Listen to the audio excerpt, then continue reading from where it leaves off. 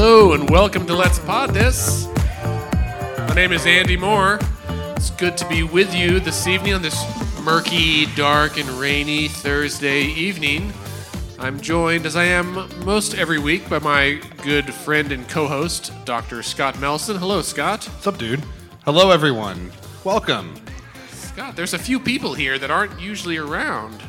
We have guests. You guys know that, this is not a murder podcast, right? This is not true crime. We're all in the right place. And sometimes it's true crime. I mean, well, yes, depending on which state official we're talking about. When I was getting dressed, I wore a sweater, and I thought about wearing a button down with a tie to channel a George Santos vibe. Which I think is the point. Then you guys should all tell me how much you hate me, but then refuse to kick me out wah, at wah. the last moment. We'll see how that goes. Scott, this is our 250th podcast. Yes. Thank you. That is awesome and a little bit insane, and it's at least 200 more than we thought we were going to do. Or 249 more than we anticipated. Well, let's a quick toast. If you're in the audience, you want to raise a glass or a can, I guess you have. Cheers. Thank you for being listeners and for being here as well. Man, 250 episodes. Holy shit. Yes. There's been, since we started, we've talked about you've moved. Yeah, you've moved. I've moved. You had a child. Got married and had a baby. She's here. Yeah, indeed. The unthinkable has happened. There was a tax increase in Oklahoma. There was a tax increase. That's a once in a century event. Yeah. In our 250 episodes, it's been pretty crazy. We've both gained and lost pets. Indeed. There was a pandemic. There was a whole pandemic. There is a pandemic. Yeah. There is, depending on your nomenclature. Yeah. Many of us have lost loved ones during that period. Yeah.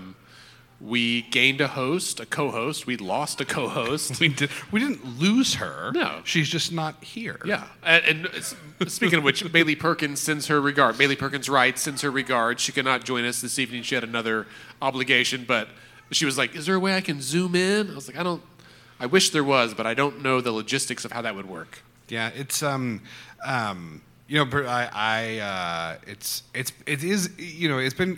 a little crazy to think about. If you guys listen regularly, and I assume that you do because you are here, I have not been a fixture on the show for the last several months. I had a big surgery in June, and preparing for that, and then recovery from that, and getting back to work necessitated me to take some time off. So it's very cool to be here and be back in the saddle, as it were. Yeah. Preparing for the podcast isn't brain surgery. No. But now that you've been through that. Yeah. But if you need brain surgery, it makes preparing for the hot podcast that much more difficult. Right. That's fair. Some quick stats that we wanted to share about our 250 episodes. We've had 120 unique guests. We'll have 2 of them making repeat occurrences tonight. Indeed. And I think it's, I think it's pretty cool when you think about who we have had for guests. We have had everybody on the show, from folks that are running for office for the first time, folks that have held office for a number of years, folks that are leaders in the legislature. We've had statewide elected officials. We've had the lieutenant governor. We had the former attorney general on the show at a time when his office was doing some pretty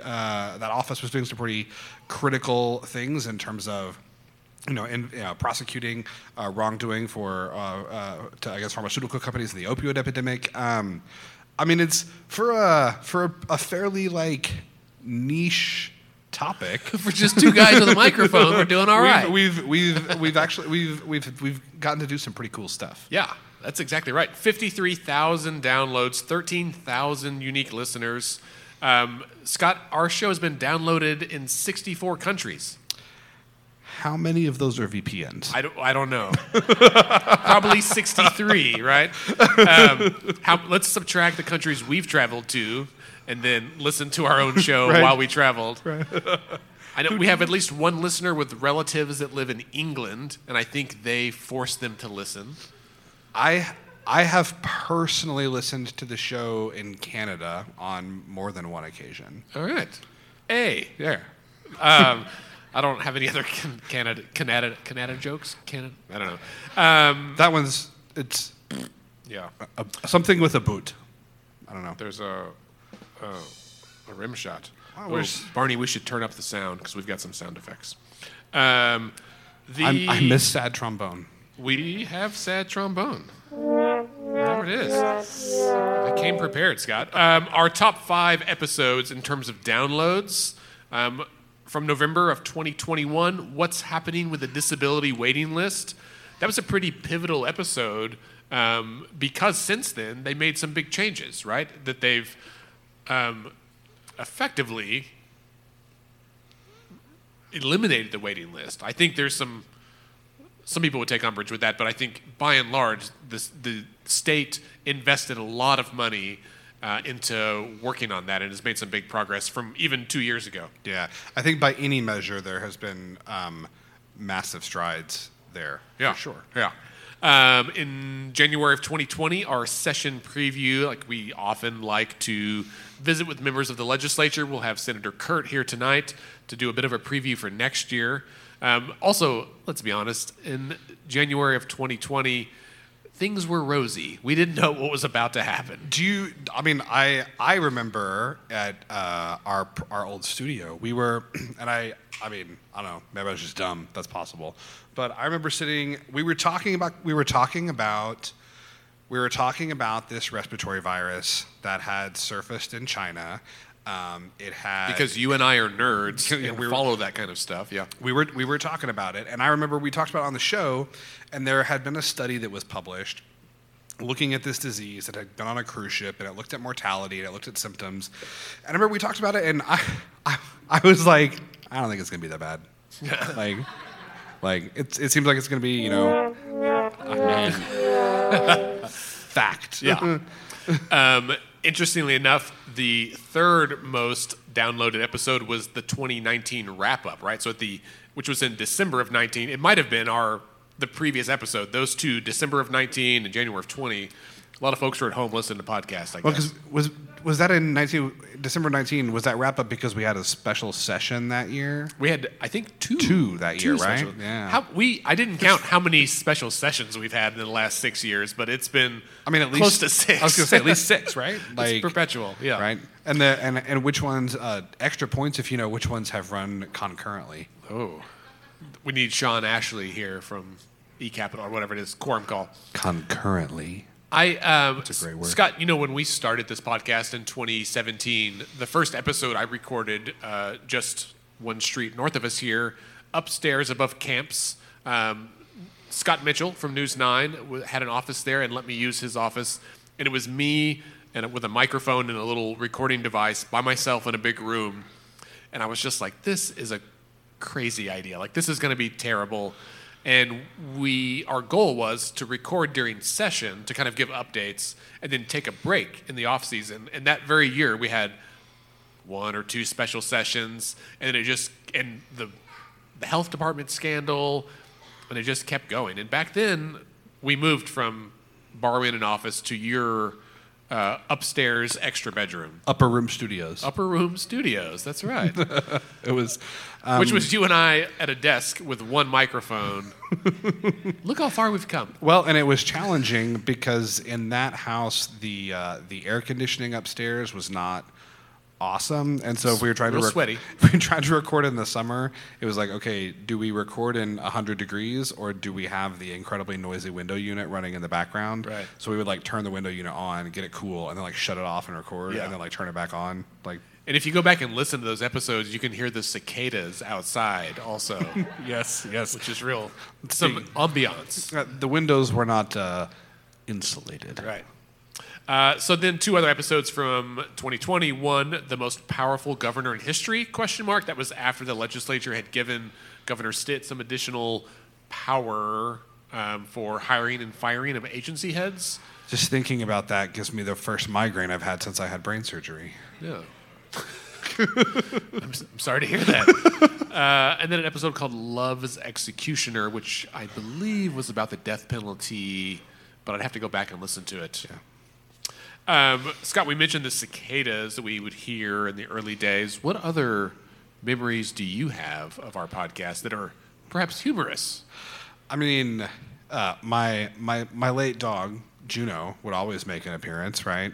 Would be recording, and you'll hear this like clickety clack in the background. The distinctive sound of dog fingernails on a wooden floor. Yeah. Not fingernails; they don't have fingers. This is I think you'll find it funny. I hope that Commissioner Osborn finds it funny, especially because she's here tonight. The first time that we had her on the show, I think it was the first time, we were going to have her on at my house in Upper Room Studios. I was running late. I had either gotten stuck at work or hospital or something. I don't remember why I was running late. The house was locked. Because you weren't home. I was at home. I was early as usual. Correct. And my brother, who lived in the same neighborhood at the time, sent me a text message and was like, "Hey, dude, I'm walking my dogs, but like, did you know that there's like a guy and some lady sitting on your front porch?" And I was like, "Oh God." This is. Well, you texted me. I said, "Hey, we're here, no problem. We're just getting eaten alive by mosquitoes." And you're like, "Please don't let the dog eat Labor Commissioner Osborn." And I was like, No, we're outside. We can't even get in. You're fine. We, in I think 2018, we had a number of candidates on from all parties. We tried to get. I think we had almost every candidate for statewide office from both parties on the podcast. We worked really hard at that. That we won't ever do that again, but it was... Have we ever had a libertarian? That's a really good question. I don't think we have. We should. James Davenport is here. I believe he might be a libertarian. He's not a candidate, but he's a professor. He'd be good. Intriguing. Chris Powell, we should invite him on. We should. I will say, in 2018, there were two candidates. I think they were both Democrats running for state office. Kimberly Fobbs was running for... I don't remember, state treasurer, auditor, one of those things. And then Fred Durrell was running for labor commissioner. Yes. And he's an older white man. She was a younger black woman. And because they were underfunded Democrats on the campaign trail, they became friends and started traveling together. And so we had them on twice because it was awesome. They had the best stories, and they were so nervous when they came into your upper room studios. And so we said, "You guys want some whiskey?" And Fred was like, "Hell yeah." And Kimberly was like, "Oh, okay." And that made for a really great episode. They helped him relax, and they really had some endearing stories. They both lost, but it was like, I think I went back and re-listened to that episode recently, and it really, even a second time, was endearing because they were so earnest. Like they really, I think they ran as good of a campaign as they could, and they really cared about the state. And to hear them as unseasoned, non-politicians, for whatever that is when you're actually a candidate, but they had some fresh takes that I thought was kind of nice. Yeah, this isn't a funny memory, but I mean, I really do. I really appreciated getting to have Lieutenant Governor Pinnell on the show. We went to a donut store in Guthrie. Yeah. And anybody here know Missy's Donuts in Guthrie? Yeah. I mean, somebody knows. If you don't, you should, because they're awesome. But we met the Lieutenant Governor there at 7 a.m. we were there at 7 a.m. The light gov was a couple minutes late, I think. That's fair. But we at 7 a.m. on a Saturday morning, and for like an hour and a half, and that was cool. I feel like that was an experience that you don't expect that you're going to get to do. That was not part of career day when I was in high school. No. Right. We've never had a sitting governor on, though. We've only had Governor Fallon and Governor Stitt, and I think it's safe to say that we've shat on them enough that it's probably not a safe space. Governor Stitt, you are welcome anytime. You're welcome anytime, as long as we can ask you any question. Yeah. Whoa, there's the fly in the ointment there. And I will say that I think we have tried repeatedly to say that, like, Scott and I are not journalists, but we owe a great debt to the tremendous journalists in this state, many of whom have left, and those who have stayed. But we rely heavily, as I'm sure all of you in the audience and those who are listening to this later have as well, from Non-Doc, which started around the same time. Yep. And Oklahoma Watch. Now we have Oklahoma Voice, the Oklahoman that tells the world, all of the regional newspapers that have mostly died off now. Enid News and Eagle, anybody? Yeah. The Enid News and Eagle is a fantastic newspaper. The Duncan Banner? There was a period where they were really breaking some big stories, and everyone was like, where is Duncan exactly? Yeah. But yeah. I read the Enid News and Eagle fairly frequently. They do a great job of reporting on things that are happening in northern Oklahoma. They have a really, I think, strong editorial page. Yeah. I think they're like to me, they're a great example of like a local, like, I hate the term like small town, but like not like major metropolitan newspaper. Yeah. Like if you want good local news, check out the Enid News and Eagle. We have at least 2 people here who grew up in Enid, I've seen. So let's give a cheer if you're from Enid. They don't Neither one of them will cheer. Everyone's like, I'm from there, but don't bring it up. Yeah. They've been in the news for some not great reasons lately. But I think Cindy Allen is right now the editor at the Enid. She's great. I believe that is correct. We've served on a board together. Scott, what do you? We're not going to do usually on the show. You guys know we talk about current events and what's happening. We're somewhat intentionally not really doing that tonight because it's a different occasion. Yeah, and I mean, I'll be honest. You know, like I said, with being out for as long as I was and coming back, I'm not as up to snuff as I might usually be.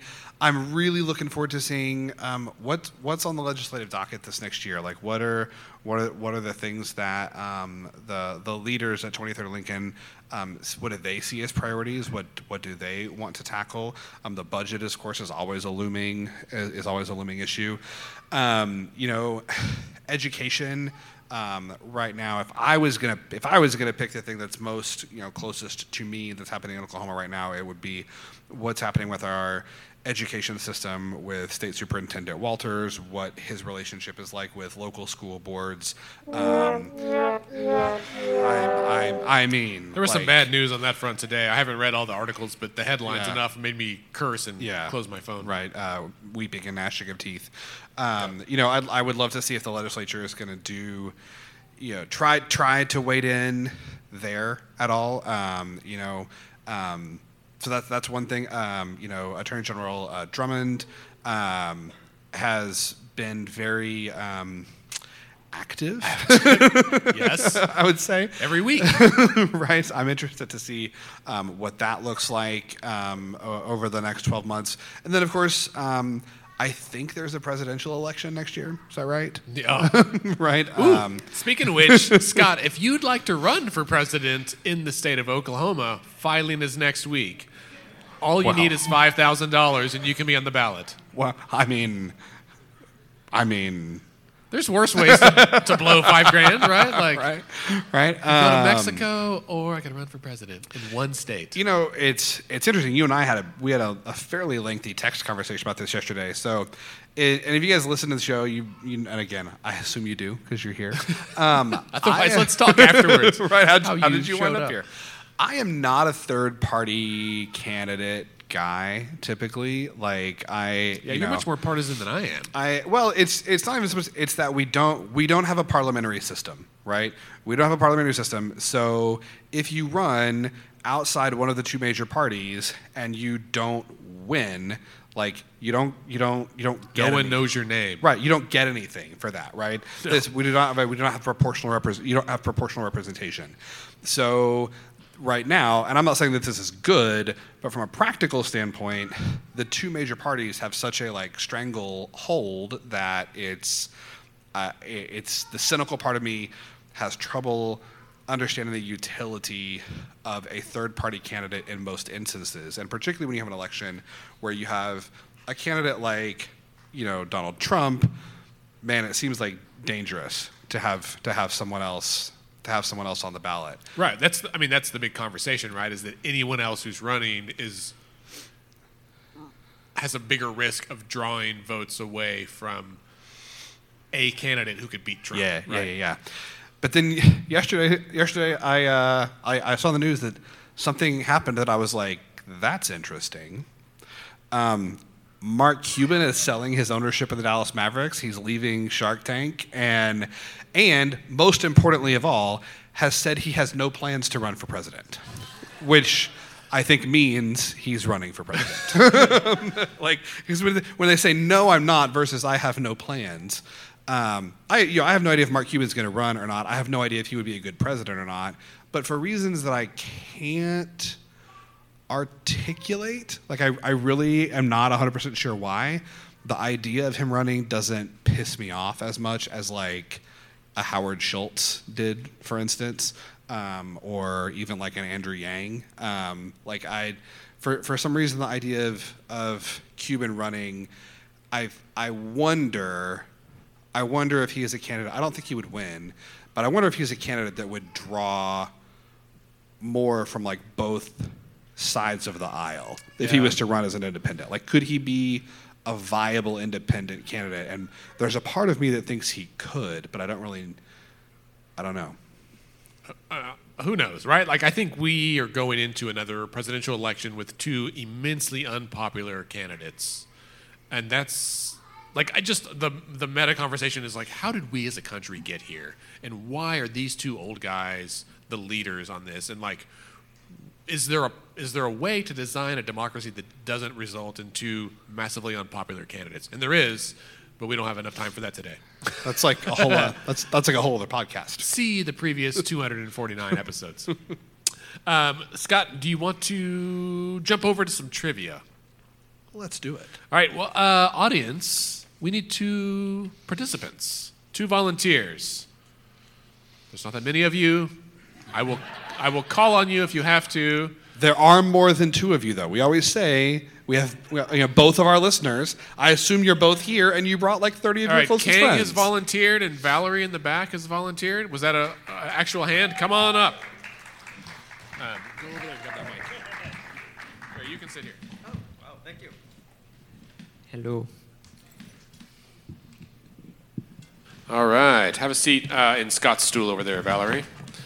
I will be honest, we did not plan who would be the volunteers ahead of time, but Kang was one of our policy fellows last fall. Everyone, welcome Kang. His lovely wife Hannah is here. I will say they did get married during their fellowship with us, so if you have children who are looking for a spouse, perhaps an internship with Let's Fix This is for you. And Valerie is my sister, so... She is also our bartender this evening, so a big thanks for her for having the license and the wherewithal to hand out beer. That's really all it takes. It's very hard. Thanks. Yeah, you can move your beer. We called Andy and we were like, hey, we're in Vegas. That's right. Yeah, last fall we were supposed to have a meeting, me and Kang and Hannah. And he texted and was like, hey, can we have a short meeting today? He's like, we can't be there in person, and we're in Vegas. We eloped. And I was like, I remember where I was driving. As one does. And I was like, what the hell? Okay. And I was like, well, we don't have to meet today, guys. You just got married. And so we had a 5-minute meeting for me to say, congratulations. Safe travels. But hey, they're back. It's a year later. They're still married. So far, I think it's a rousing success. Great. All right. So have either of you ever listened to Wait, Don't Tell Me on NPR? Great. No. Kang, you'll get a hang of it. Don't you worry. All right. So we've got 3 rounds of questions. They range for information about Oklahoma history, some stuff about our podcast, and then kind of just a potpourri. Was that what you were going to say? Yes. Excellent. And we will alternate. I will ask questions to Kang. Scott will ask questions to Val, and we'll just do that. How does that sound? Audience, do whatever you want to do. I was going to say don't shout out answers, but who the hell cares? This is fun. All right, Scott, you want to start? Sure. All right. You ready? Yes. Question 1. The Oklahoma Territory was opened for settlement through land runs, and in 1889, thousands made their way to the Twin Territories to participate in the first of these dramatic events. Each race began with a pistol shot, and those who jumped the gun were called what? Sooners. That is correct. Ding, ding, ding, ding. Just, Scott, for context, people who attend OU are called what? They are called Sooners. And people who attend OSU are called what? Losers? Oh. Cowboys. For the record, I am a Texan. Scott, what's the word for when you take something that isn't yours? That is stealing. Audience, this land we're on, what is this land called? Stolen land. Okay, just wanted to get that up there. All right, question 2, 1 point for Val. Scott, you got to keep score. Hers, I'll do over here. Love it. I will lose track in a few questions. Kang, William Henry Davis Murray played a pivotal role in Oklahoma State constitutional conventions in 1905 and 1906, and he served as the state's first Speaker of the House and later as the 9th governor of Oklahoma. Most of us know him by a more agricultural nickname. Do you know what it is? Can I phone a friend? You can phone a friend. That's y'all. Or actually, no. I'll ask the audience. Yeah, that's the same thing. Yes, yes.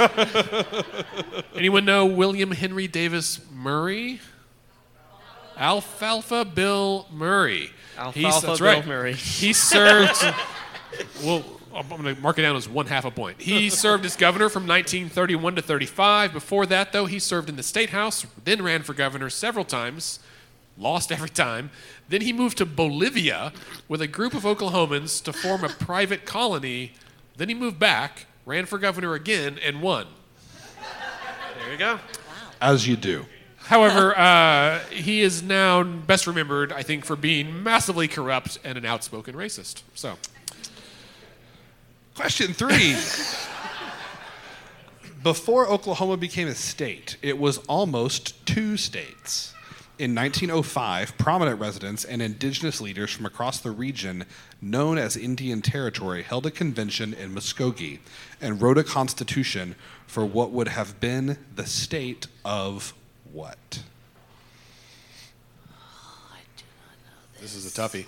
You can ask the audience as well. I would like to ask the audience, please. Audience, what was the name of the other territory that could have become a state? The other half of the Twin Territories. Oh, yeah. Ding, ding, ding! I think that was Labor Commissioner Leslie Osborn. That's good. So, what we now know as Oklahoma was divided roughly in half, with the Sequoia Territory in the east and the Oklahoma Territory in the west. Voters in the proposed state of Sequoia ratified the Constitution that was drafted at the convention in 1905 and sent it to Washington. But the United States Congress refused to consider it.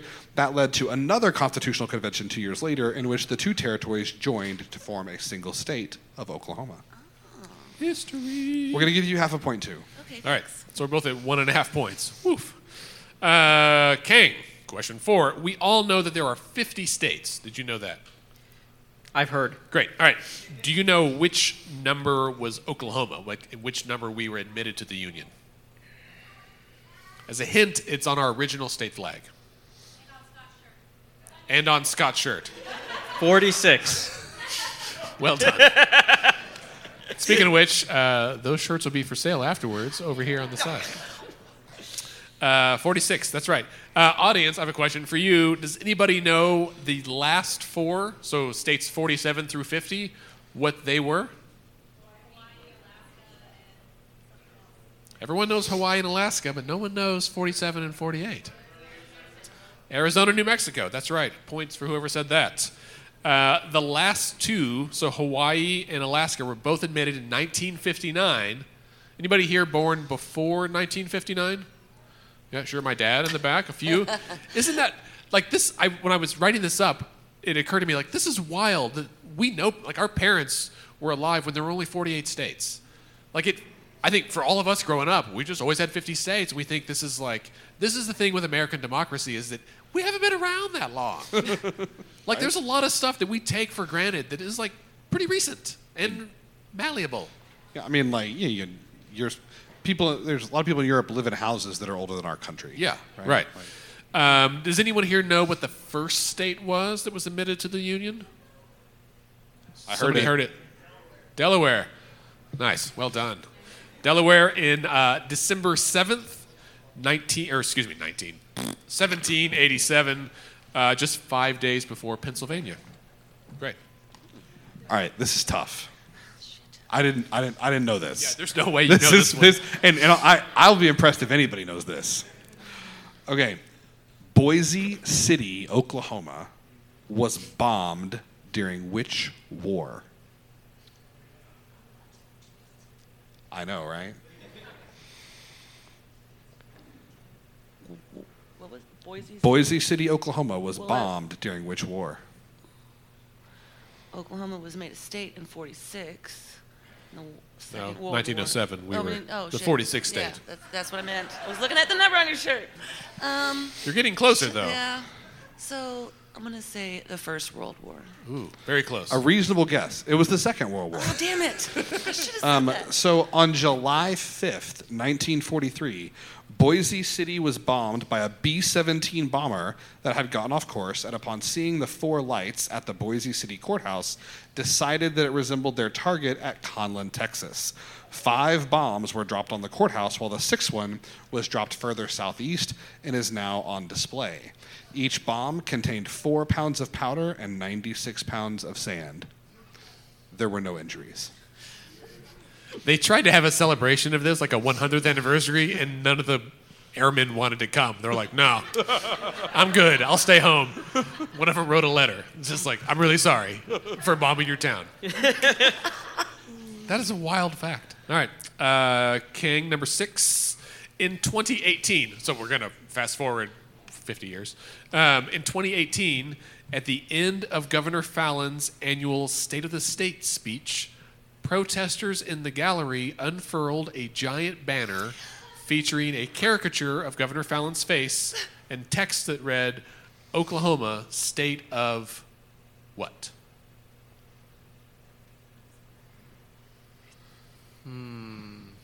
Here's a hint. There's also a pit named after this. The pit of... I'm gonna ask the audience on this one. Somebody said it. Wait. I think she should steal the point. Sorry. Should we authorize despair. a steal? Despair. Yes. Well, yes. Well done, Valerie. That's right. Governor Fallon concluded her speech with the words, "Let's get to work," which was immediately followed by the banner being unfurled from one side of the gallery, while another unrelated protester began shouting from the other side some obscenities. Those in attendance were stunned, and some of us craning our necks to see the banner while staying carefully out of frame of the news photos.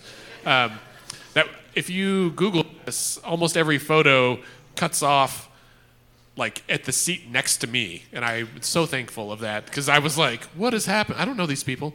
That was a wild. That was my first State of the State, and I was like, "This is crazy. Does this happen every year?" No. I wonder how many people in the audience were there. It was packed. It was a full. I mean, people here in this audience. Yeah. How many people witnessed that? I say, I know there's Commissioner one person Osborn, that was there. Danielle, yeah, Bo. I was probably sitting next to Bo actually. Great. All right. Good. Well, so Valerie's ahead. I don't know what the score is, but you stole one, so you're ahead. Kang. No. Sorry, I'm off now. This is my favorite question. Yes. What is the name of the former Oklahoma Attorney General who was appointed by Trump to run the EPA, but had to resign due to just a whole bunch of scandals and pretending to be president, and then later became a lobbyist for the coal industry? Who lobbies for coal? What is his name? Right? He's one of the few people we have special music for. Right? After who goes from being the secretary of the administrator of the Environmental Protection Agency to lobbying for coal. Scott Pruitt? Indeed! Hey, well done. He was the first person to have his own theme music on the podcast. Audience, great. can anybody know the name of our dedicated segment for Scott Pruitt? Pruitt Watch! Yes! Wish I had a T-shirt cannon right now. That's great. He's not in the news as much lately. It's sad. Oh, I should read the answer. Pruitt, I got so excited. Scott Pruitt was confirmed as EPA chief in February 2017, and by July of the following year, he was under 14 separate federal investigations by the Government Accountability Office, the EPA Inspector General, the White House Office of Management and Budget, the U.S. Office of Special Counsel, 2 House committees over his spending habits, conflicts of interest, extreme secrecy, and management practices. Stand-up guy. Good heavens. Didn't he also build some kind of like secret soundproof booth? Office? Yes. Yeah. He billed them for it. Yeah. He asked them to pay for What it. in the words of Bugs Bunny, what a maroon. All right, so number 8 now. Kang, we're back to you. All right. Name the rock band from Oklahoma City whose song "Do You Realize" was formerly the Oklahoma State rock song, but is no longer. They also used to own this building. My lovely wife Hannah here chronically makes fun of me because she says I don't listen to real music. Yeah. I will defer to her on You this. want to phone a friend? Is what you're No, saying. yeah, her specifically. What is it, babe? There we Indeed. go. Oh, dang it. We'll count that. That was a marriage teamwork thing. That counts. That's right. In March of 2009, the song "Do You Realize" was announced as the official state rock song of Oklahoma after winning an online vote among 10 finalists as authorized by the state legislature. There was 21,000 votes cast. This is like a mayoral election. 51%, just barely a plurality, a majority were for "Do You Realize." The Senate approved the choice unanimously, but the resolution fell 3 votes short in the House. Predictable. Governor Brad Henry subsequently announced that he would issue an executive order in lieu of the resolution. And then 2 years later, Governor Fallin was in office and did not renew that executive order, thereby removing the song's designation as the official rock song of the state of Oklahoma. Right. It lives in our hearts. All right, you ready? In 2016, neither the Republican nor Democratic winner of the Oklahoma presidential primary election became their party's respective nominee for president. Who were they? This is also a tough one. What year did you say? 2016. Who won the primary for the presidency for the Republican and Democratic parties in So we'll tell you who it's 2016? not. It was not Trump, and it was not Clinton. Correct. Indeed, that's number 1. Ted Cruz. She's a ventriloquist. Who won the Democratic nominee for the presidency in Oklahoma in 2016? Bernie Sanders. There we go. U.S. Senator Bernie Sanders from the great state of totally Vermont. Pushed that out of my mind. That's right. The whole election. All right, so last question from round 1 for Kang. Also in 2016, one presidential candidate attended Oklahoma City's Northwest Classen High School. Who was it? Yang. No, not Yang. Damn it. Good try, though. There we go. Elizabeth Warren. Great. There's people waving from the back. Everyone was lots of applause. Great. Sorry, Katie. All right, we're on to the lightning round, Scott. right, I don't here have we go. lightning round music, do I? No.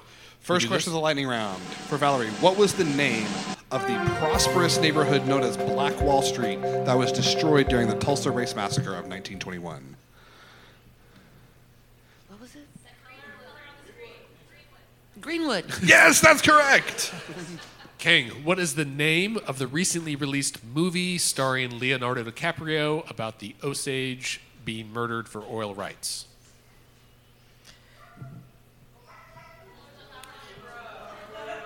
Flower Moon. You're halfway there. We'll give you half a point. Killers of the Flower Moon. Valerie, Governor Stitt has frequently touted, and on the podcast we have frequently made fun of, an electric vehicle company based in Oklahoma that just this month Canoe. finally, I yes! just drove by it the Didn't other even day. finish the question. Nice. King, name the charter school that received and then had to pay back tens of millions of dollars to the state due to a massive corruption scandal. Epic. There you go. Great. You lose if you don't get this question. Name the restaurant chain that received and had to pay back.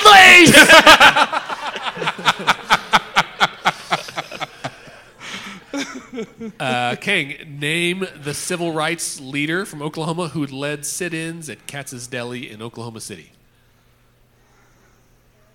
Should listen to the audience. Oh, no. No? Who? Looper. Oh. There you go, Clara Looper. I didn't get That's the right. part of the question. Valerie, Just what gonna is the mention state that. bird? Oh, the Roadrunner. No. No, the Scissortail. I'm sorry. I wish. It'd be way cooler if it Roadrunner is was. native. It's one of the Oklahoma The scissortail birds. flycatcher. Sorry. It'd be a lot cooler if you did. I didn't know that. They're in the zoo. King, it's a harder one for you. Do you know the Oklahoma state lizard? We have a state lizard. That's the answer I expected. Anybody out here know? It is. Right, mountain boomer. That's exactly right. A beautiful lizard, if I do say so. Okay, this you're gonna know this one too. This I still can't believe this is a thing. What is the name of Garth Brooks' emo alter ego? Chris Gaines. That's the one. Well done, sis. Oh man. King, what city was the original state capital? Tulsa. Ooh, Guthrie. That's another steal. Yeah, that was quick. Really? I did. Yes, Guthrie. All right. In the middle of the night. Folk singer Woody Guthrie was born in what Oklahoma town? Okima. That's correct. That is correct. Great job, Valerie. You could see the light bulb go on. That was great. King, Oklahoma has produced more of these space-going careers than any other state. There's really only one space-going career. I suppose it's an astronaut? It is astronaut. There you go. All right. Well done. In Oklahoma, it is illegal to do what to a horse? And no, it's not that. I mean, it probably is, but that's not the answer. In Oklahoma, it is illegal to do what to a horse? Sing to it? Sing to it. As far as I am aware, there is no statute that prohibits you from singing to your horse. However, there is a law on the books that says you may not trip a horse. Sweep the leg. Sweep the leg. That's right. The legs. Plural. Legs. All right, King. State Superintendent Ryan Walters is known for publishing videos he filmed where? In his car.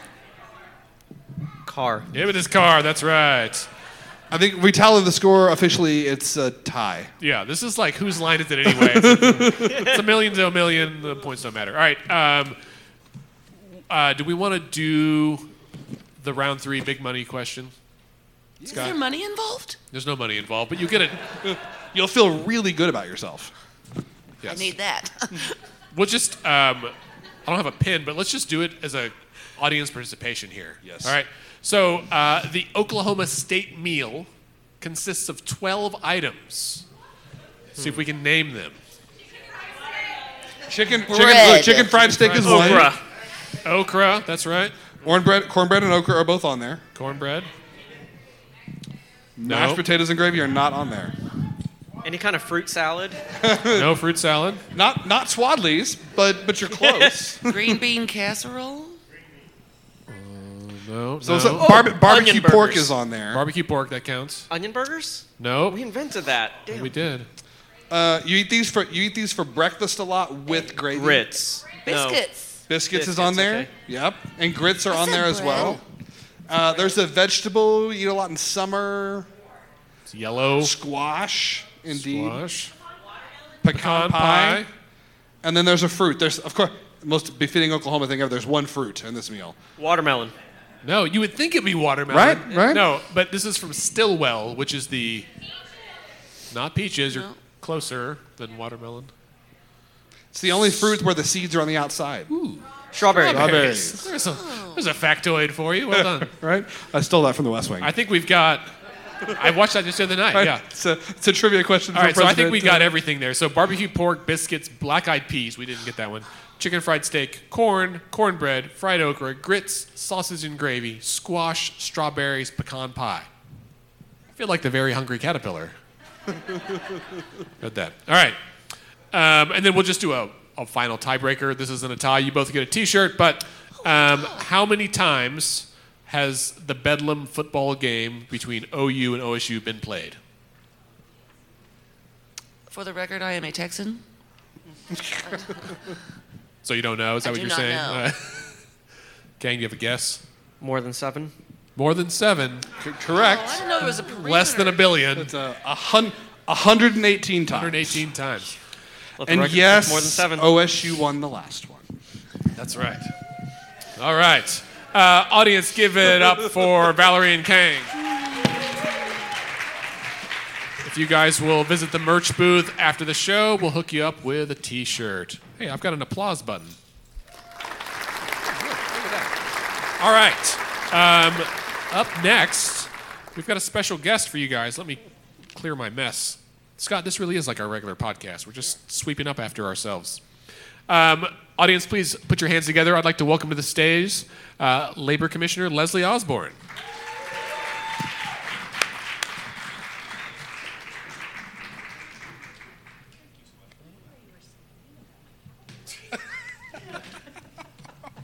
Have a seat.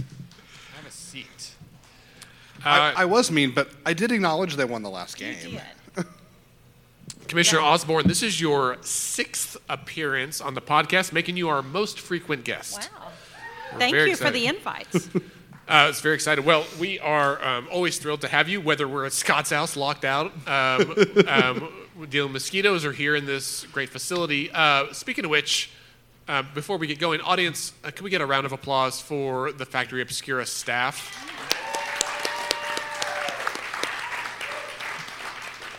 If you haven't had a chance to visit the actual immersive art experience on the other side of the building, and I know some of you haven't, you definitely should. It's phenomenal. It's great. And they're very courteous.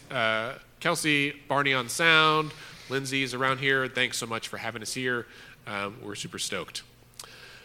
Commissioner Osborn, you have been in office now for longer than I can count, between the House and the Department of Labor. And you've been in the Labor Commissioner role now for 6 years? 5. 5 years? Mm-hmm. Okay. It'll be 6 soon, though. What's been most surprising during that time? Well, I think if you want to add it together, what I find the most surprising is how much politics has changed in 15 years in Oklahoma. When I came into the legislature, I'd never run for a political office, and Brad Henry, I was his last 2 years. And we had very close numbers of Democrats and Republicans in the legislature, and get this, we actually worked together. And it was lovely. And it really was that way of the first, I would say, 2 years of the Fallon administration, too. That was kind of a sweet spot, because when your numbers are not a supermajority, like the Democrats have been from statehood, the Republicans are now, you get so much more done. There was more respect. There was not the shutting out of ideas and opinions. And there wasn't the ugliness. I would probably say that if someone asked me to run for office now and how different it is, I would say no. And I understand why good people don't want to run for office. It's ugly and divisive, and you have to really fight to find the other politicians or statesmen who have a true north. And that's my guide for who I want to work with. I don't want to work with the guy or the gal who wants to be on a Fox News snippet or making a video in their car. I want to work with somebody behind the scenes who has a true north and really wants a better Oklahoma for the next generation. Can we just mic drop? Should we just end it right there?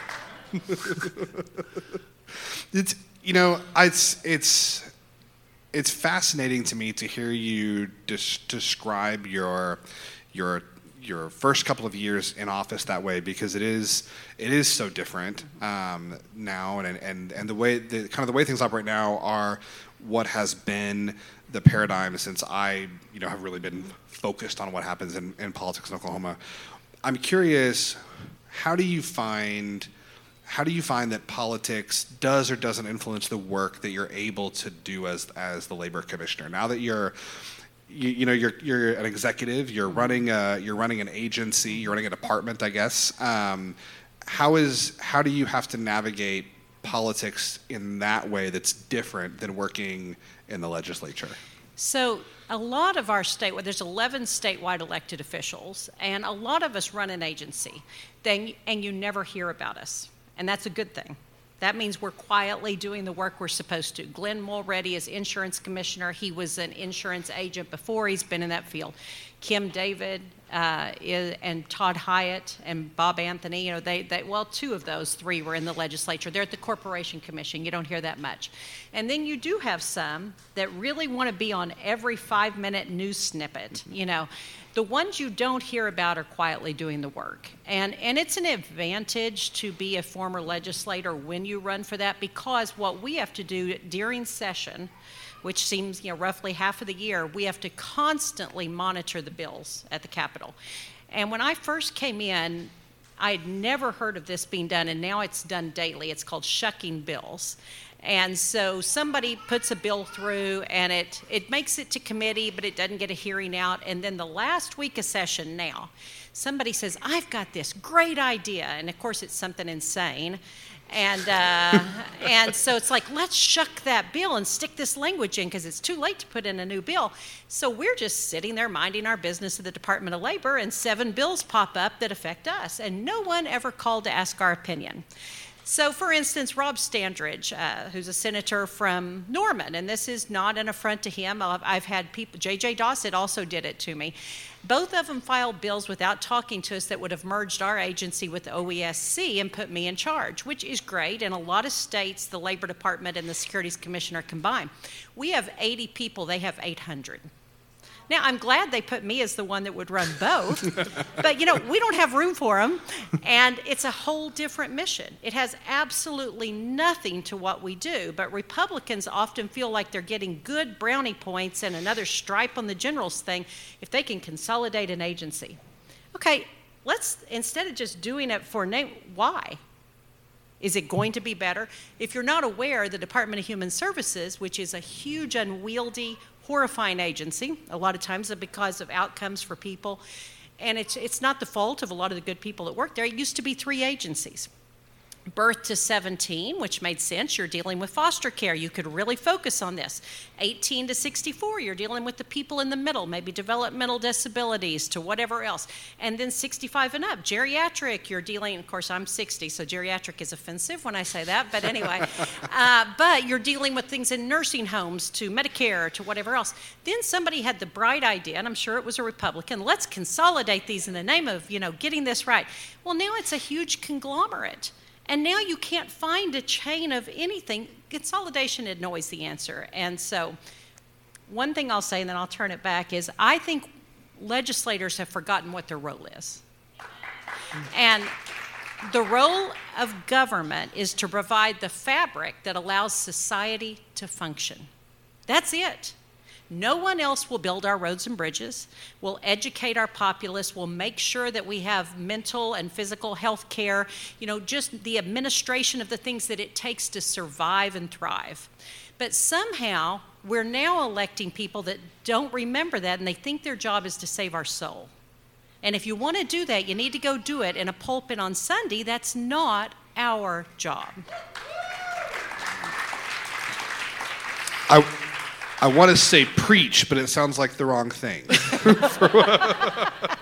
It is. I do think it's funny how often, like, I didn't have this awareness before I started doing this work, but that every few years it's like, let's build more agencies. Then it's like, let's consolidate those agencies. And in neither of those steps is like anything really being done, right? Mm-hmm. Like, it's just like on paper. But it looks like you're doing something. Because then they can send the mailer saying, guess what I did? I did the opposite of what the last guy did. Yes, the pendulum swings back and forth. And I think it's incumbent then on us, voters, to like cut through some of that BS and be like, listen, we would like you to govern in a way that is meaningful, that is respectful of people, that like lifts up Oklahomans in a way that actually matters, and not just like shuffling titles on a piece of paper. And that's why I love, when I first met you at the Capitol, I think your mom was with you. And I just remember thinking, this is exactly what we need. Normal citizens advocating. Years before, we've been told that's what the Tea Party was. And for about 5 minutes, I think it was, and then it was usurped by the Koch brothers and everybody else, and it was hugely funded by dark money. It wasn't what it was. I always say, if you're in a rural town and you go to church or you're in Walmart and you see your local rep and they're a friendly, nice guy, and it's like, hey, he's great. He knows me by my first name. But do you really know what kind of bills he's filing? Do you really know how he's voting? Has he taken away your reproductive rights?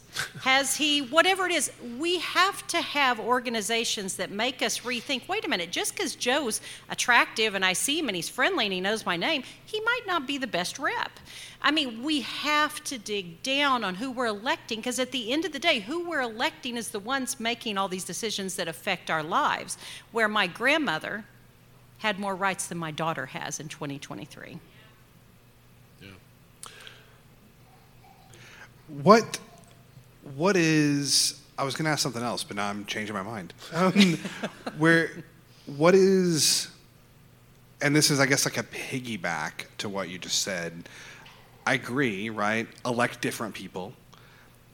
But then the question becomes, man, that feels like such a huge mountain to climb, right? Mm-hmm. Because it feels like, and I mean, I don't think it's not a secret. Like, I'm a progressive, I'm a Democrat, and so that's stunning, right? It's the first you've ever heard of this.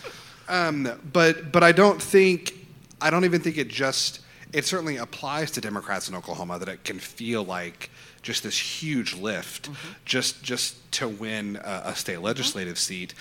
But I wonder if oftentimes that same weight is felt by folks in the Republican Party who may not want to elect a Democrat, but they also don't necessarily want to elect a Ryan Walters, mm-hmm. right? So how do we elect different people? Like, how do we operationalize that? One thing that makes it harder in Oklahoma is that we're a closed primary state. And so if you are a Democrat or independent, 80% of the decisions are made before you ever get a voice. That is not right. It's not the way the Founding Fathers intended. I'm also a person, though, that believes your vote counts. I don't understand how we still have such an antiquated system as the Electoral College. And so both ways, when you look at, like, in a state election, it's by the vote, but then we have this strange and obscure system because we used to have to send Pony Express guys out to get a box from, Sentinel, Missouri, and, it took 3 weeks, so we had to have that. And then we also wanted to make sure that people of color only counted for 3/5 of a vote. Might be time to rethink, And the same way, in a closed primary system, the people that come out, it's very small, and they're going to be very biased, and so many people are disenfranchised from the vote. So there is a group right now that's working on educating on what a top 2 primary system would be, open primaries, where everybody gets the same ballot. You pick your first and second, no runoff, you go straight to the general. In the states that have done that, you tend to see much huger voter participation, which is a good thing. And we should want everyone to exercise their right to vote, even if we don't think they're going to vote the way we would want them to. And that's where you have to get away from the personal feelings.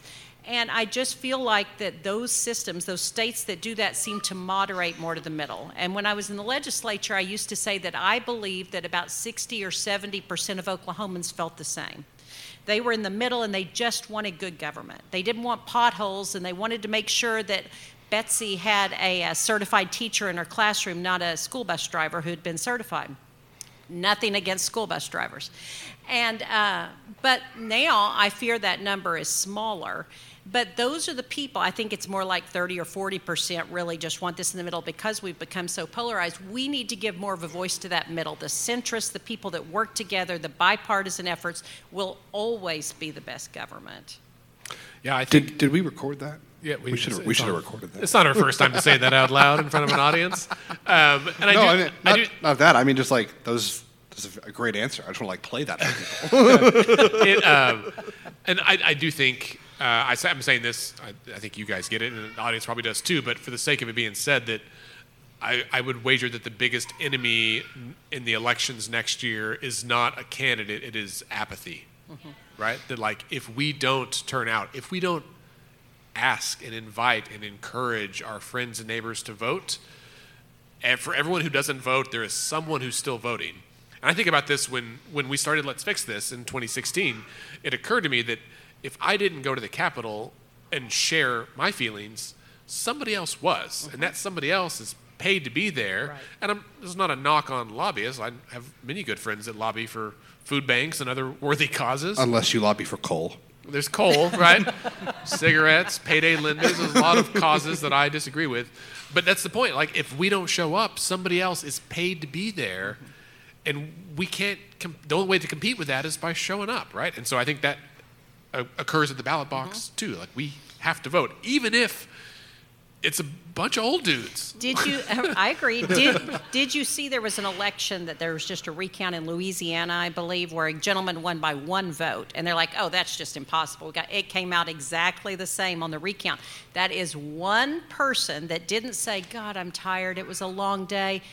I'm sure Billy will win. I'm just going to run through the McDonald's drive-thru and go home." Listen, we've all been there, right? I used to take my kids with me every time I voted because I wanted them to understand the blessing of living in a country that allowed us the freedom to vote.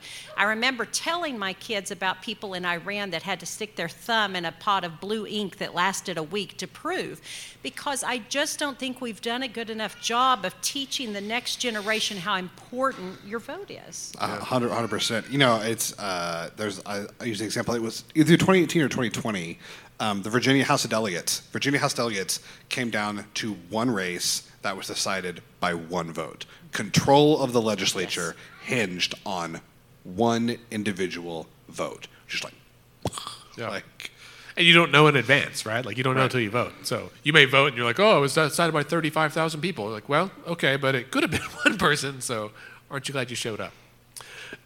Commissioner Osborn, just a couple of minutes. We had one last question. It really is, what's up with workforce development in Oklahoma? I have a colleague here, right? In fact, it's Bailey's husband, who was at a conference this week, and he ran into a colleague of mine from Georgia at a workforce conference, and they sent me a selfie, and I was like, something's happening with the workforce in Oklahoma that's good, and you would be the best person to ask, I think. Well, I think that we are finally realizing that you hear we don't have enough warm bodies to fill the jobs, right? Or you hear your far right friends, and yes, I am a Republican, barely hanging on to that, hello, Liz Cheney. So anyway, but you hear people say, okay, go back. What were we talking about? The Liz Cheney threw me off. Workforce, thank you. But so you hear your far right friends say, oh, everybody's taking a government check. Okay, help us debunk it. We must always debunk with facts. We're at record low unemployment rates. But what we're not doing is utilizing the pools of people that are there. So real quickly, the pools of people we're not utilizing that would fill every job in the state, women of childbearing years. Sounds funny, but it's true. Over half of our counties are child care deserts. Only one slot available for every 10 that are needed. If you don't have the privilege of a family member who can help, you are out of the job market. So women are highly underutilized. People with a former felony conviction.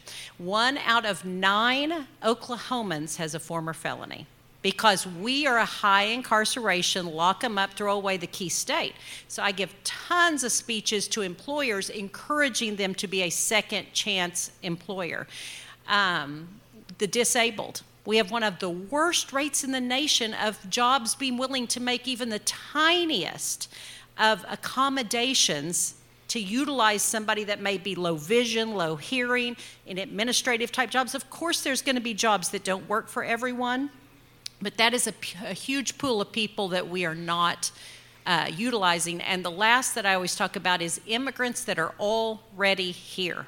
They're cleaning our hotel rooms, they're mowing lawns, but they might want to be a plumber.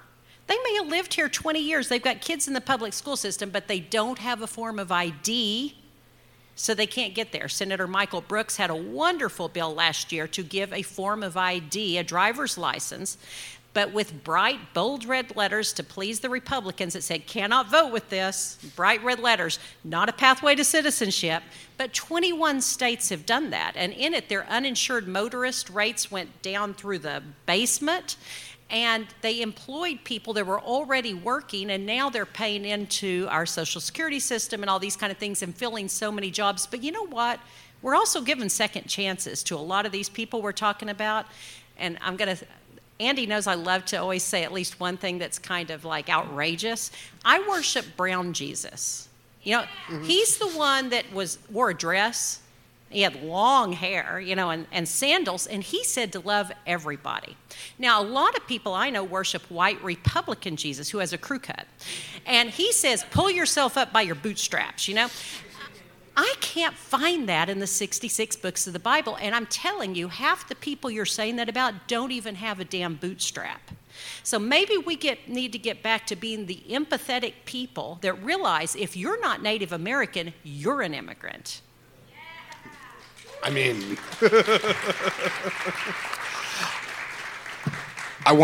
that would be a great place to end it, but I want to ask one follow-up question.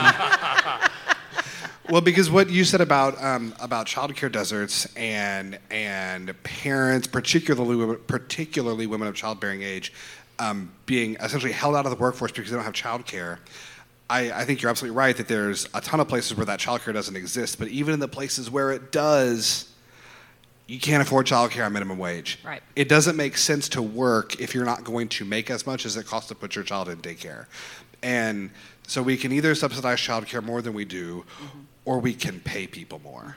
Thoughts on raising the minimum wage? Thoughts on trying to achieve a true living wage in Oklahoma for all of the right reasons, but also so that people that want to be in the workforce but need assistance with childcare can actually afford it? So, as a Republican, we always hear the arguments, well, nobody's working for minimum wage except a 16-year-old or something. You know, no, I think it's 21% or something of Oklahomans are working for the minimum wage.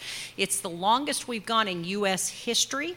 When you looked at what inflation was doing before it came back down, it was costing more for your tank of gas. You would lose money going to work for a minimum wage job. Now, here's what a Republican will tell you. Well, we have the right to raise it on our own, and we do. So let's give kudos to Hobby Lobby, who starts their lowest wage workers at $18 an hour, to OnQ, who I think it's 20 or 21. I see teachers leaving their vocational field because they can make more as an OnQ manager. Shame on us. There is no more important job in the entire world than the people that shape and mold our next generation. Shame on us for not putting more resources into that and valuing people with education degrees.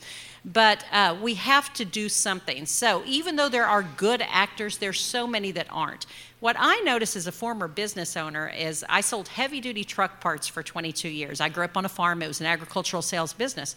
Whenever I got a notice that steel prices were going up, so my grill guards were going to go up, I immediately passed on the commensurate cost to I was a distributor selling to dealers. So if it went up $25 a unit, it went up to them. Nobody made more profit. But a lot of times people are reluctant in small businesses, particularly rural, to pass on the cost of service. So you're a small town restaurant, you know, and you think, well, if I raise the prices of burgers all $1 each, nobody will come anymore. Well, no, at the end of the day, you're not going to have anyone working there anymore. I'm still going to Charleston, even if they raise that bowl of baked potato soup $2 a bowl. I'm still going, and if that's what it's going to take to better pay their employees that are there serving, great. There is a state question that's just been filed by initiative petition to raise the minimum wage. I think that the backers are a federal group that's trying to do that. They've passed it in quite a few red states. It'll be interesting to see what happens, but, you know, I don't think we can live with the argument that we can't afford it if it's slowly ratcheted up, and I think it is something to consider. And, I mean, we've had a lot of people. Senator George Young has been a tireless crusader for this, but we have to consider that work-life balance and that you have to make enough to pay the most basic of rent and food, and we're really not doing a very good job. We're a very high poverty, low education state. Yeah, fair enough. Commissioner Osborn, thank you so much for being here tonight. Thanks for having us. Always good to see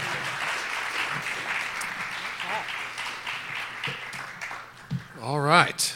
Well, Scott, as always, we have guests. I would just want to sit down and take notes and write a dissertation after this. Right, exactly. But we've got another guest. We do. Ladies and gentlemen, please welcome to the stage State Senator Julia Kirt.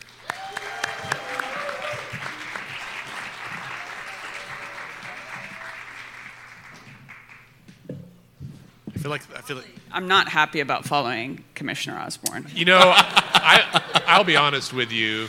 I sweated more than I should have about the order in which It's you a guys tough were one, coming. man. She's always so on it. And I'm just thinking she's not running again for anything. She does have a little bit of freedom there, I think. That's exactly right.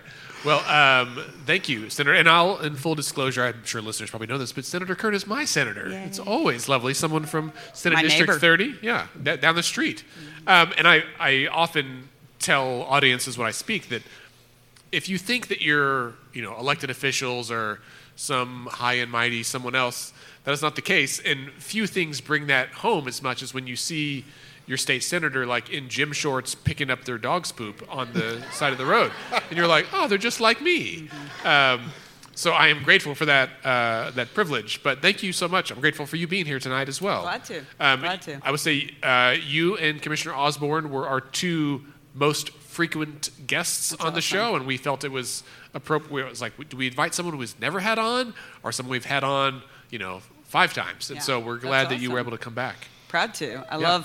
I love an informed audience. It's always fun to have that conversation. Yeah, and you just won re-election last year, so you're in your second term in the Right. Senate, right? So I think audience knows, but legislators get 12 years cumulative, and so you've served now 5, I guess, right? Right. You're in your 5th year, and so you've got this term and then potentially one more after Right. that before you would be term limited in the legislature. Scott, do you want to kick us off? Yeah, again, thank you so much for being here. Absolutely. It's always a pleasure to talk to you. You're one of the members that I feel like we can ask like any question to, and you can just like rattle it off. We'll see. I love it. Are you going to try to stump me? No. We So did that first, with first Kang and one's- my sister earlier, so all those hard questions you're out of there. First one's a softball. Just what do you have your eye on next year? What are you watching as we approach the session?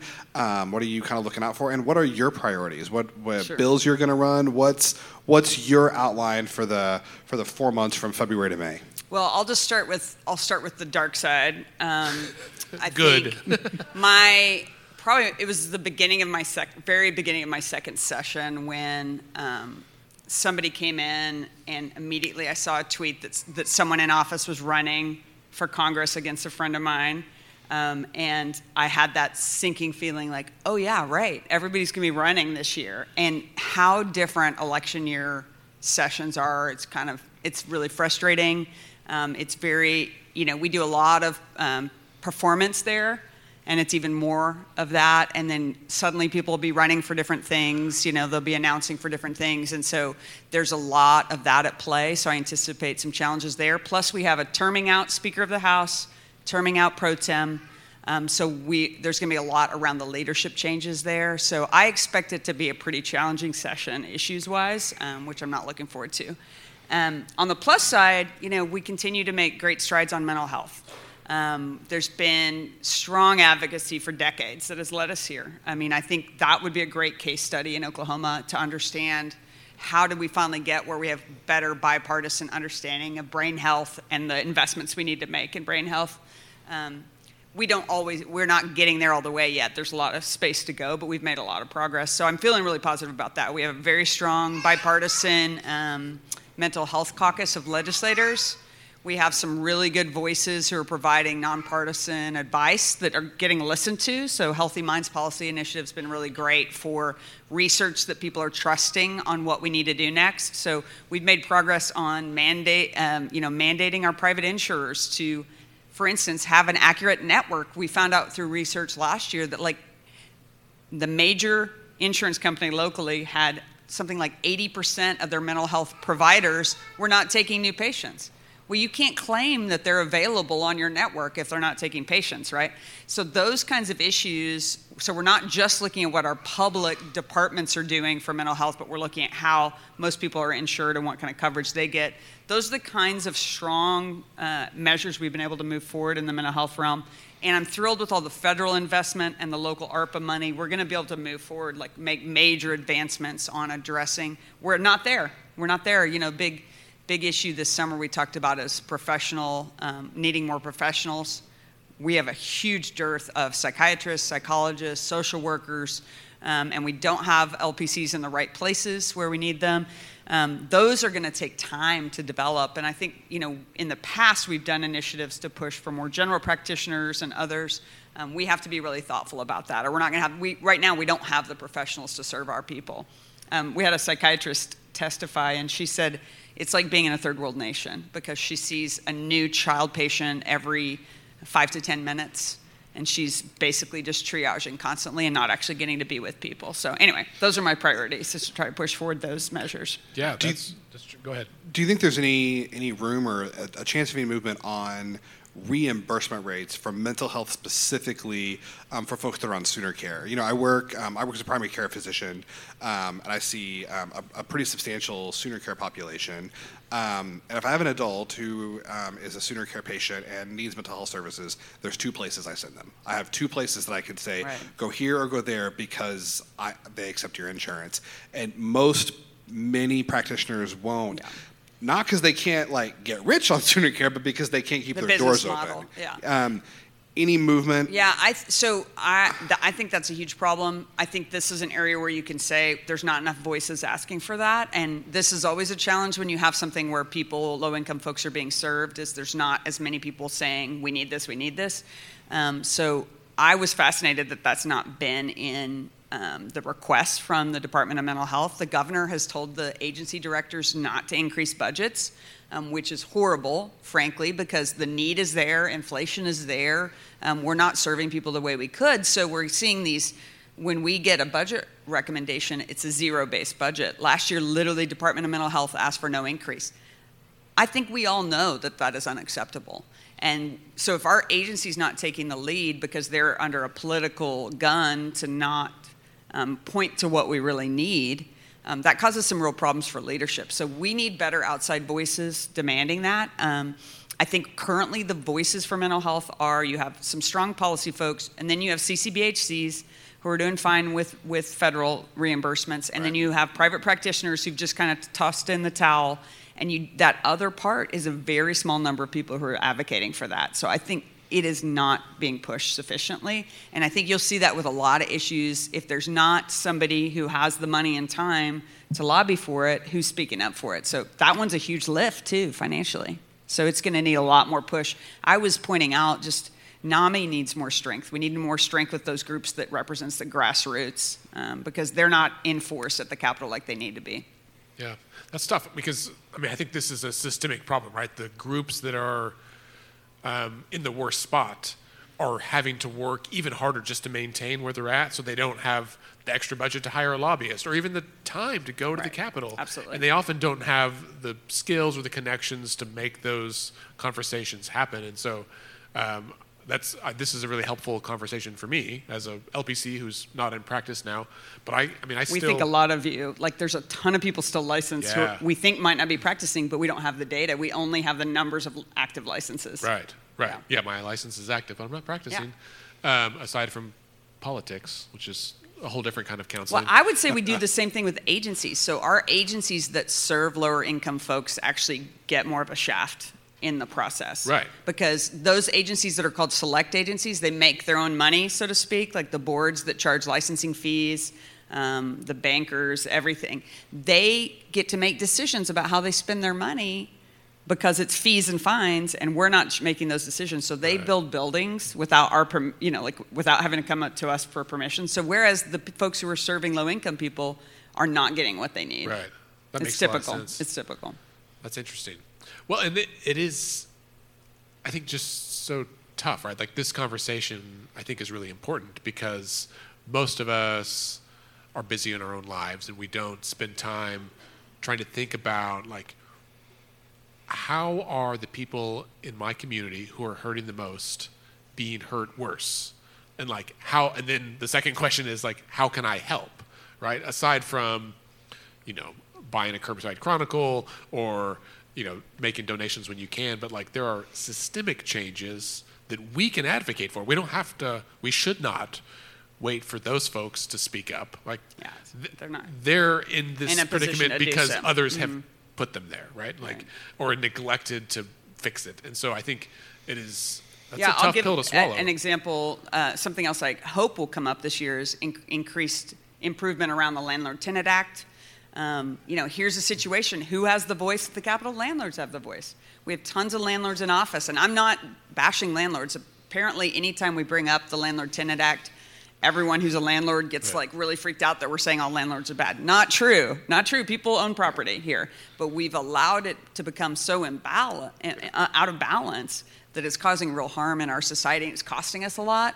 And so rebalancing that's real hard, but people are seeing some of the pitfalls of that. So I'm hoping we can make some incremental steps. But who is it speaking up for that, Right. Yeah, we did a recent episode with one of the staff from Shelterwell, and it was fascinating, right? Like I'll make it this wrong, but every eviction notice has to be heard within 5 days or something. It can be, yeah. And I was like, anything else that you go to court for, you're waiting weeks or months, right? And it's like, but these are fast track. Oh no, people can get kicked out in 5 days. It's the shortest in the country, pretty much. Yeah. I'm on the founding board of Shelterwell. I'm really proud of the work they're doing because they're trying to intervene in that create mediation. Like a lot of times, it's part of the business model for certain landlords that they evict folks because they get larger fees and interest, that kind of stuff. Yeah, huge challenge. You mentioned the ARPA money earlier. Do you think that in 2024 some of that stuff has been encumbered and we haven't seen the results of it? Do you think we'll start to see some of that money? Boy, I sure hope so. My colleagues are going to implode if it's not. They thought that the money should be rolled out overnight, not understanding the level of detail that you have to follow with federal money. And so people were already blowing a gasket last session over some of the funding not getting out yet. But there's been a lot of bureaucratic hurdles to finalizing that money going out. But yeah, projects are starting to happen. I think dirt's getting turned. The cost of doing everything has gone up, but we also earned interest on all that federal money. So that's, I got on the mic last year, our appropriation shares committed that interest money would be spent on some of the ARPA projects that their costs have increased. So, I feel like those projects are happening. Yeah, great. Mm-hmm. Do you have any final One of the questions? interesting things with the ARPA projects was that money coming in, going to the state level, going to the counties, and then the little towns came to us, and then all these water projects. Have you all seen this? We hear this, and so intellectually I knew that our infrastructure is falling apart, but seeing the requests that came in to the OWRB, it's the Oklahoma Water Resources Board, Yep. They got to apply for ARPA money to help with upgrading water infrastructure, water pipes that were built in the 30s, built in the 40s, built in the 50s. We have billions and billions of dollars of deferred maintenance on infrastructure. It's kind of horrifying. And it just goes back to the fact that we don't tax enough to really cover the cost of doing business, so to speak, as a government, because we should not have our water pipes falling apart. Right. We shouldn't. Right. I think of that all the time when I drive down May Avenue by 36th Street. They've had to repair the broken water main right in front of Lowe's 11 times in the past couple of years. I'm like, can we not When get was this that fixed? built? We could just fix it. Yeah. Well, and this reminds me of a story that I will help you do some research, but in 2016, 2017, when the state budget crisis was happening, when you and I first met, the city of Hugo had a lawsuit against the manufacturer of the builder of their water treatment facility for the city, and they won the lawsuit and had, $1 million or $10 million in a revolving fund set aside to build a new water treatment plant. And then the legislature did a sweep of all the revolving funds to pull money. And there was a news article that Hugo's money got taken up. Oh, they can't take Hugo's And the legislature money. was like, sorry, we need it for the state budget gap that we caused. And I remember just feeling so bad for the people of Hugo of well, now you still have bad water and it's not your fault. You did everything right. And I haven't done the time to go research to see if that's been remedied. We do that with emergencies all the time, where we announce an emergency and say you can get federal funds, but we actually don't pay the cities back.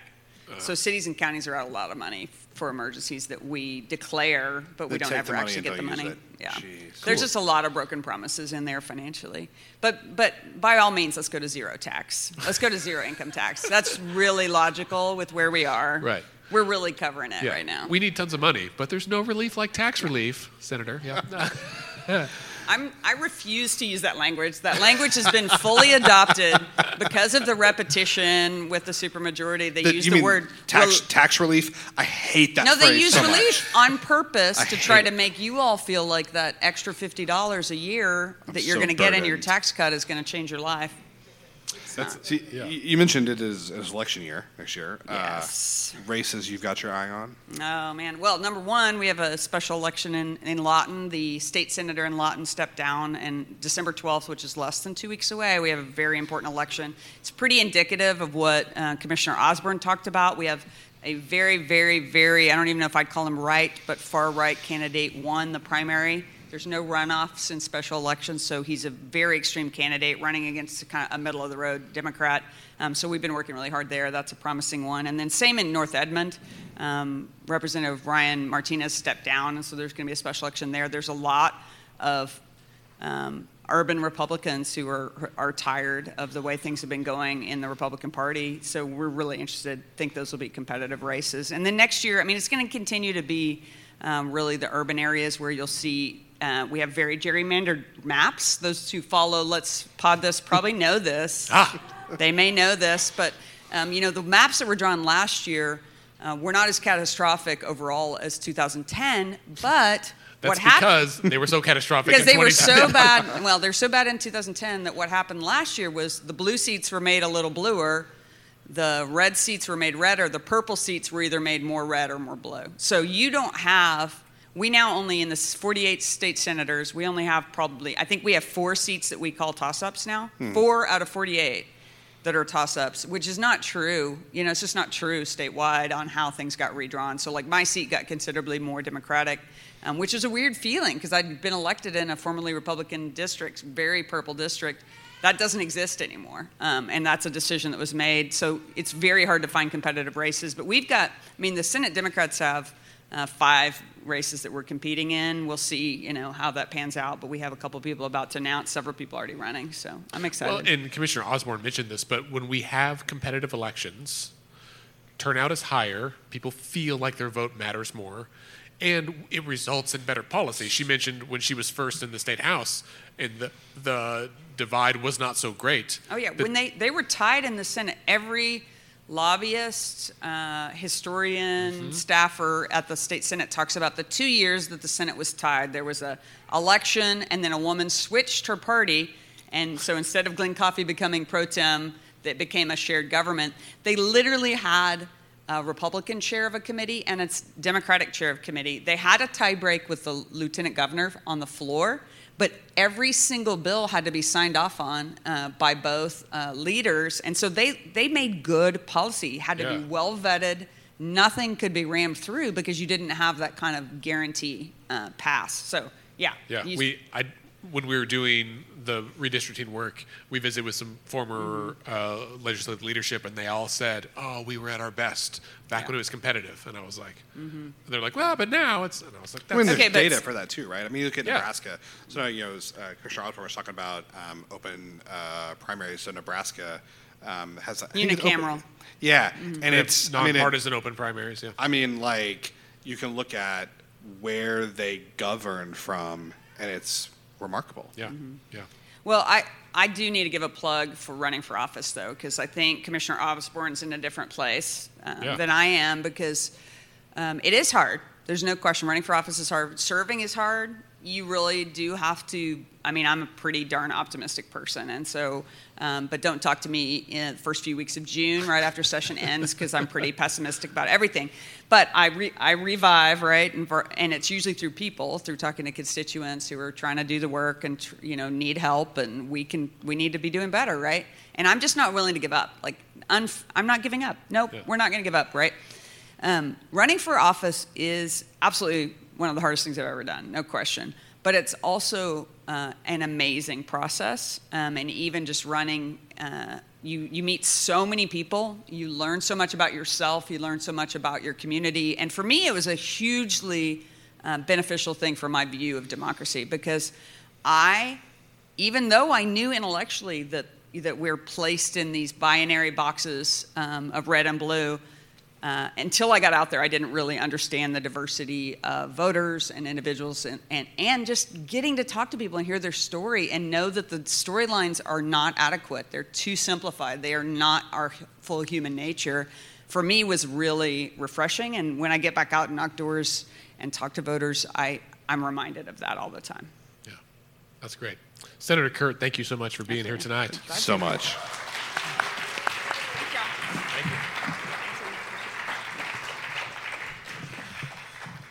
That's fun. It was fun. Audience, give yourselves a hand. Thank you for being here tonight as well. Scott, I think we're at the end of the show. I want to play the music. Already? It is. This is a longer episode. It's an hour and a half. Look at us go. Be sure to tip your waitress. There's not a waitress. But listeners, there's an election on December 12th. There's an election in February. There's an election in March. There's an election in April. There's an election in June. There's an election in August. Always an election. There's elections next year. As we've said repeatedly, you must vote. You must talk to people. Encourage folks. We will have opportunities for you to get involved. I assume everyone here is going to vote, but everyone here get 5 more people to vote. That's right. And if you're not registered by some chance, we need to update it. There's a QR code on our table over here. You can do it online now. It's super handy. Once we wrap up here, if you want some more pizza or drinks, please help yourself. If you want to buy some merch, we'll be over here at the table for that. Some t-shirts, great stocking stuffers or holiday gifts. A few t-shirts, sweatshirts, whatever else. And we will take a break with Let's Pod This until the new year so we can do the holidays. But we'll be back in January with regular episodes about the legislative session, what else is happening with Oklahoma government and politics, the news, the gossip, the hilarity, the sadness. The hubbub. The hubbub. That's good. All right, well, as we say every week, Decisions are made by those who show up. up. Have a good night.